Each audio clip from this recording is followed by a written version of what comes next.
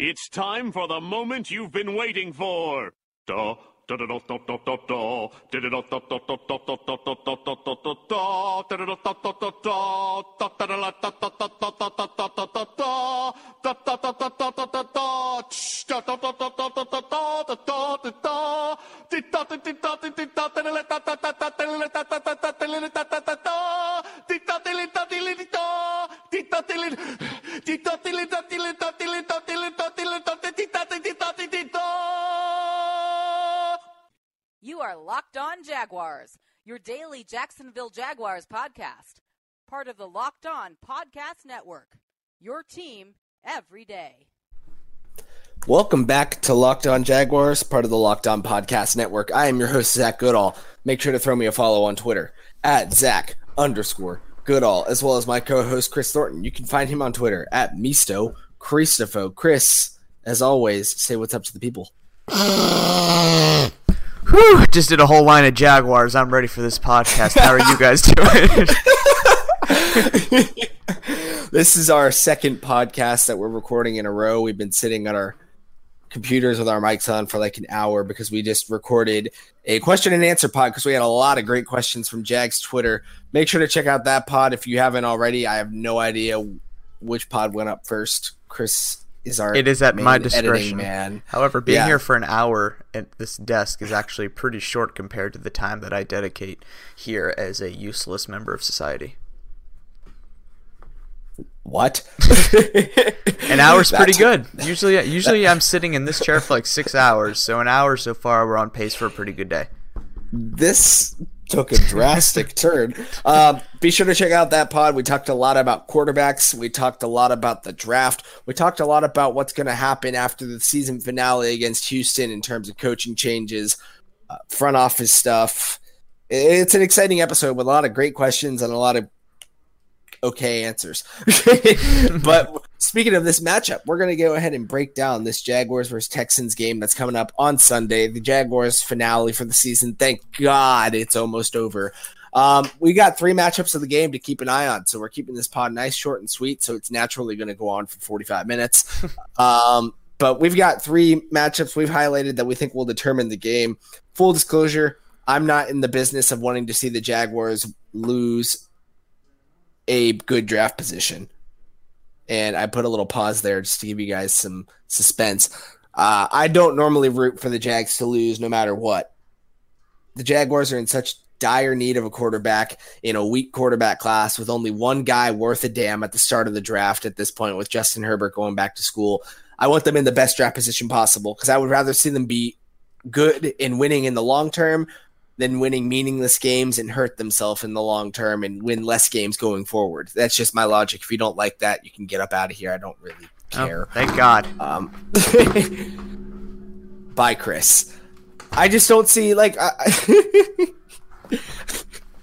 don't think that it's smart. You gave me the pass to leave, so I did take it. I don't think it's smart to win yourself out of position to be better in the long run when you're winning games that have literally no positive impact whatsoever in terms of this team going forward. Sorry. I mean, it's just that's where I'm at this point. But, I mean, let's assume that everyone does want the Jags to win. We're going to take a look at the 3 important factors to this game that will help them do that. So, for one, Blake Bortles is bike. He is taking his starting job back for one last hurrah as a Jacksonville Jaguar before ultimately being let go this offseason. Whenever that happens, we'll see. But that's what it's looking like will happen. But he gets to give Jacksonville one last little bit of nostalgia to hold on to for the rest of their lives, thinking what could have been.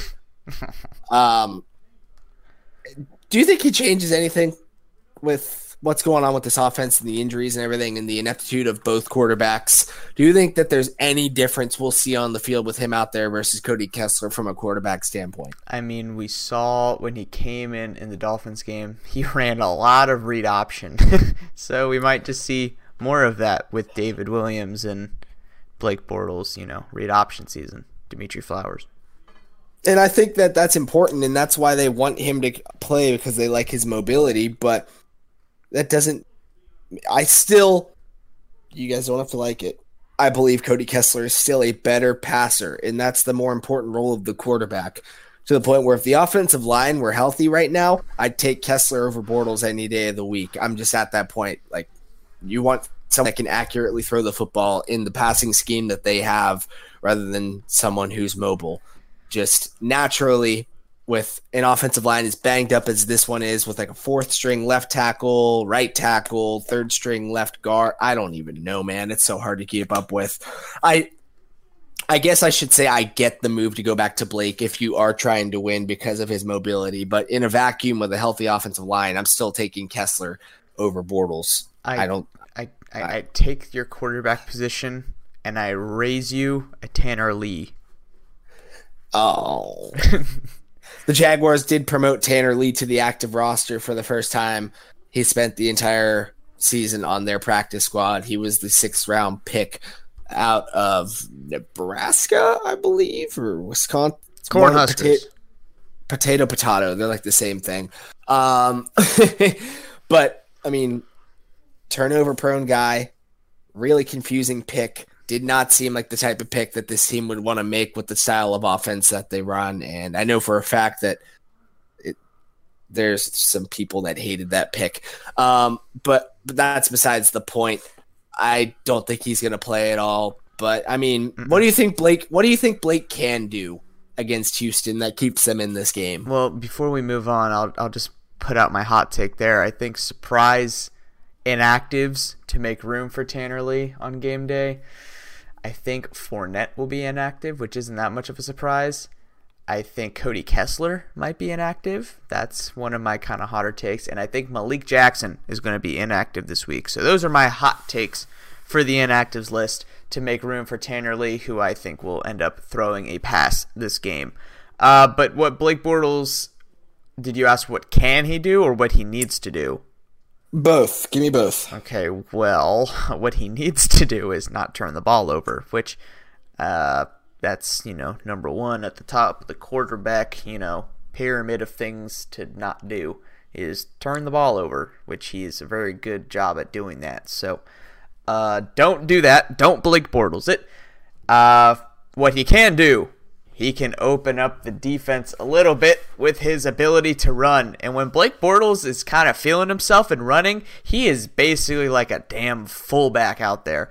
He can bulldoze you if he needs to. He has a little bit of agility to where he can spin move if he needs to. He can kind of put you out of your cleats a little bit if you're caught unsuspected on the boat. So that is one thing that I think he is always good at. And like you said, I think that's why he's starting this game, because he is able to escape the perils that is his offensive line. Can extend plays. Now, granted, with Blake Bortles, extending a play doesn't really mean anything because he still likely won't get the ball where it needs to go. But it at least gives you the opportunity to extend it if he somehow, through the luck of God, gets the ball to the receiver's hands. Do you think that he can save his ass in Jacksonville by playing well against Houston, or is he gone? I would like to say that he's probably gone. And unless he throws for like an NFL record 8 touchdowns this week and like 600 yards and just absolutely decimates the Texans, just like they want to cease as a franchise because they just got Bortled so hard, then I doubt he saves his job. Yeah, I don't see any way that he saves his job at this point. But we'll see. No, we won't see. I'm convinced he's gone. But yeah, I think the mobility factor really only reason why they could possibly risk his contract at this point. He gets hurt and suddenly you might be stuck with paying him the money that he's due, at least 16.5 to maybe the entire 21, when there's a way to turn it into 9.5 total owed to him this offseason if you cut him post June 1st. But that mobility is, he's proven that he can do it before, and they ran read options well against Miami, and they've done it well in the past, so I'm sure we're going to see a ton of that. Who we're going to see a ton of that with, we'll see. We'll talk about that when we come back from this quick break. So who could Blake Bortles run a read option with? Probably not Leonard Fournette, as he's going to miss yet another game this season. Drink. To drop under 30% offensive snaps. TJ Yeldon and Carlos Hyde have both been inactive. Hyde was inactive 2 weeks ago. Yeldon was inactive last week. Marone has said on record he wants to see more out of David, the Kid Williams, who the Jaguars signed off of Denver's practice squad after he was a seventh-round pick for Denver this past year. He's come in. He's played decently well when he's been on the field. At least he did 2 weeks ago. 2 weeks ago in the final game here at home against Washington, I think he averaged like 6 yards per carry or something like that. At that point, he had a couple of really nice runs, displayed some nice vision and some ability to break through contact. And I think they're looking to see what they want to do at running back because they're obviously not happy with Fournette's production and what happened with him this year. Carlos Hyde's, I'd bet, going to be gone. He's offered them nothing, waste of a fifth-round pick, and they could save almost $5 million by cutting him. I think TJ Yeldon is going to be gone. He'll probably be a little too expensive to bring back as a change-of-pace guy. It's probably, as Chris has said for a long, long time, going to be a nice consolation prize to whoever misses out on Le'Veon Bell, in which case Dave Williams is on, I think, a 3-year deal still after this year. I think he had the full 4 years. He'd be really cheap as a former 7th-round pick, in which case they're trying to see what they can get out of him, for maybe to be the team's 3rd or 4th back next year and then readdress the running back room throughout the entire offseason, maybe add a rookie or another free agent. But they're trying to get what they can out of David Williams and get a real good evaluation of him. So maybe we'll see him play really well and run those read options this weekend. David Williams is RB1 for this Jacksonville Jaguars team, which isn't saying a whole lot, but he is one of the best runners on the team. Just saying. The only two people ahead of him that have higher PFF rushing grades are Cody Kessler and Dede Westbrook, who has... Wait, what? Cody Kessler? Yes. You're kidding. No. Read this out to me. I'm confused. Cody Kessler has 15 scrambles for 123 yards and 9 first downs.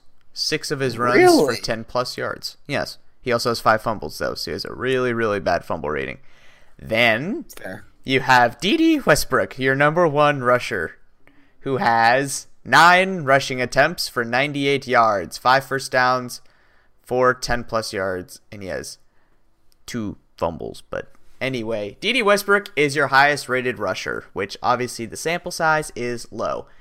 Leonard Fournette is your 4th highest with 133 attempts for 439 yards, which for you quick mathers out there is 3.3 yards per attempt. So not very good either. So there's that. And then you have Carlos Hyde, who's behind him. He averages 3.7 yards per carry. So David Williams is your best running back. Use him. Wow. Dede Westbrook, unless it's a defender making an interception, is far and away the best ball handler on this Jaguars team. Better than Leonard Fournette when it comes to, making a play on his own with the ball in his hands. Better than any other receiver. Better than any tight end. I mean, whether it's him at receiver, him running, him as a punt returner, that's my take for the year. And I was really pumped to see him play so well. I projected he'd really thrive in the role that Marquise Lee usually served, but his injury obviously knocked him out of that. I wrote about that before the season started. Probably my best take of the year is how well Westbrook would probably develop and play. And he's done just that. So I say if you're not giving Dave Williams the ball, give Dede the ball. But I definitely think Williams is going to get a nice amount of carries, and we could definitely see that with the read option this week. Him, maybe run a little bit out of the I formation with Dimitri Flowers, who was also promoted from the practice squad. Former Oklahoma H-back, fullback type. Caught a lot of balls as a fullback, which is weird, and had a lot of rushes at Oklahoma. He had a nice stat line for a fullback, and he's a really athletic type of guy. Maybe they're viewing him as a replacement for Tommy Bohannon if they're just ready to get some excitement out of their fullback. Flowers could be that guy. So, hey, I mean, a rejuvenized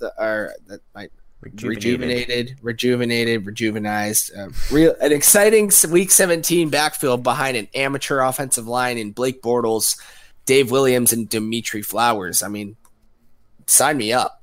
Yeah, I mean, D.D. Westbrook sneakily, looking at the math real quick, only needs 100 scrimmage yards this week to eclipse 1,000 on the year. So I didn't realize he had 700 receiving yards. I didn't realize he was that high. But he has 707 receiving yards. And actually, sorry, no, I was 100 off. He needs about 200 scrimmage yards this week because he's at just over 800 because he has those 98 rushing yards and then 707 receiving yards. So just over 800. So around, just under 200 scrimmage yards, whether that be receiving and rushing or whatnot, to eclipse 1,000. But nonetheless, he is their second highest offensive rated player on the team, first highest if you're not including the offensive line. He's only behind Brandon Linder. So he has been their best player this year and is a playmaker with the ball in his hand. Plus, he has that punt return for a touchdown. So he's even putting in work in the return game.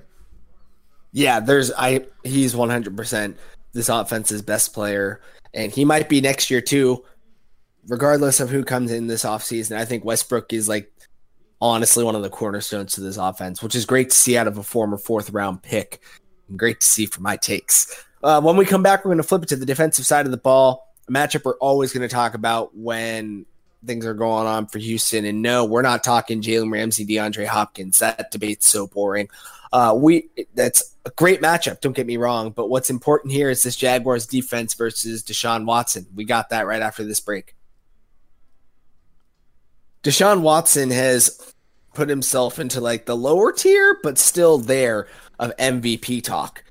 Obviously, the debate's really been between Patrick Mahomes and Drew Brees, but I think Watson's definitely put his name up there. Dude is still such a great athlete, a great recovery from his knee injury. He and DeAndre Hopkins have an incredible connection this year. Over 100 receptions, maybe over, not a single drop for Hopkins. So their connection is obviously booming. But Watson can make you pay with the ball in the air, whether he's on the run. I mean, he can do it all as a quarterback, and he could give Jacksonville some problems. Obviously, Houston's got a really bad offensive line, so that could help Jacksonville's defense a good bit here. But at the same time, you always got to be able to try and contain Watson. That's something they're going to have to do on Sunday if they want any chance at winning this game. Yeah, the pass rush is definitely going to have to be A+. Now, the thing about containing Watson is, yes, you can still get pass rush, but you have to be able to hold the pocket and keep it intact, because if you push the pocket too far, Watson can burn you just as easily scrambling and moving up the middle. So it's really going to be on whoever the defensive tackles are to get interior pressure either fast enough or be able to hold their man and be able to shed a block if Watson looks like he wants to go forward. So that's going to be really key if the Jaguars want to contain Watson, because yes, you might be able to break the edges and get around with either Ngakoue and Campbell or Ngakoue and Smoot or whoever's on your edges. But if you can't contain that middle ground, or if you leave a big enough gap in the middle, Watson's going to burn you. So that's going to be the biggest thing for this Jaguars pass rush and defensive line, is holding that pocket still to where you either collapse it fast enough to where you get the sack, or hold it to where your man can make a play or force Deshaun Watson to make a throw he doesn't want to do. But you know what that requires? Scheme changes and adjustments. So the Jaguars are going to get gashed. But, I mean, what would you do as a defensive coordinator going against Watson with the talent you have on defense? I mean, just from top to bottom. I mean, like you said, contain, but be able to hold the middle as well. But, I'd probably run a little bit more press with our guys there and try and coverage sack Watson, or coverage make him – I mean, you can – while he's definitely electric on the run, I mean – I feel like you can limit him a lot more if you force him to just keep scrambling and not try and throw the ball, because he is truly dynamic as a passer. So if you're running press, maybe blitzing a little bit more with that contain ability, then you can try and get coverage sacks. But I don't think just a pure pass rush is going to knock him off his rocker. Press nickel, so have extra guys in the secondary. However, DJ Hayden has proved he can be a good blitzer if needed, but run that press nickel. That way you're keeping all the options downfield open. Keep Campbell inside as much as possible, because he's by and far your best run defender and might be the best run defender in the league. So if he's in the middle, he's likely to make a play on Watson if he scrambles compared to other guys. So your likely best defensive scenario to containing Watson is running kind of that press nickel, maybe bring your safeties down a little bit, help at the line. You have Jan outside. You have Darius and Campbell inside. And then you're running Smoot on the other side. Or McCray. I don't even know if McCray's playing. Is he still healthy? I think he's been on and off. Whoever your healthiest other edge rusher is, you keep him there. So that's what I'm running to contain Watson. That is my contain Deshaun Watson defense. Obviously, you can't keep that on the field all the time. But in situations where you need to contain him and not let him scramble, like longer third down plays or whatever, that's what I'm running. So that is my defense for success right there. That's the formula. That's the layout. That's what I'm doing to keep Deshaun Watson at bay. Now, random question that's a little off topic. I don't know if you're looking at the stats right now. If you had to guess how many pressures behind Malik Jackson is behind Yannick Ngakoue at this point in the season, how many would you say? I'll give you a hint, and Jan's at 58. What do you think Malik's at? I'd say he's probably in the high 30s to low 40s, and I don't think I can really, because I do think he's been a great pass rushing player when he's been in, not as much against the run, but over the past couple of weeks, he's seen his snaps cut so much that the number could honestly be higher. 46. Really? So he's only 12 behind Yannick. He's only 4 behind Campbell. Campbell's at 50, and Malik's at 46. So Malik probably has a good case in free agency, but I was just kind of looking at that, and it kind of shocked me at how close he still is, despite having 100. Behind Yannick, he has 100, or behind Yannick, he has 106 less snaps.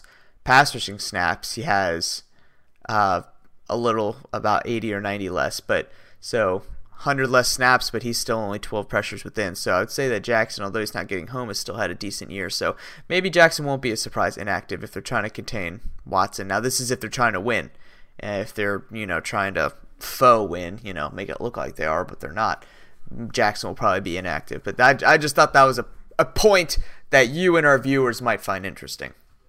That is really interesting, and I do still believe he's going to be gone this offseason no matter what, which sucks because he's, I think, a really great guy to have in Jacksonville. I really liked getting to meet him this past offseason and work with him a little bit, and obviously he's been a force for the Jaguars on the field when he has been on the field for the most part of his Jags career.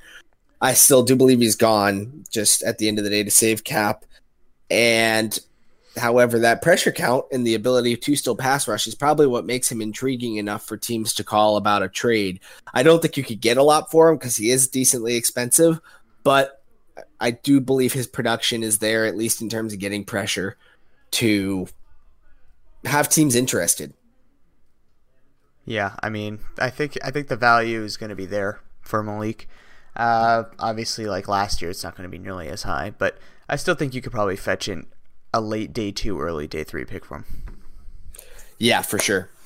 And I think that should just about do it for us here at Locked On Jaguars. Like I said to start the show, make sure to follow the show as well as Chris and I. You can find me at Zach_Goodall, Chris at Misto Christopho, and the Locked On handle at Locked On Jaguars. Subscribe on iTunes, Spotify, Stitcher, Google Play, Megaphone.fm. Anywhere you can find podcasts, you can find Locked On Jaguars. And we will catch up with you guys on what should be a really fun week next week with a lot of change coming in Jacksonville after, of course, this great Jaguars-Texans game that we're going to have on Sunday.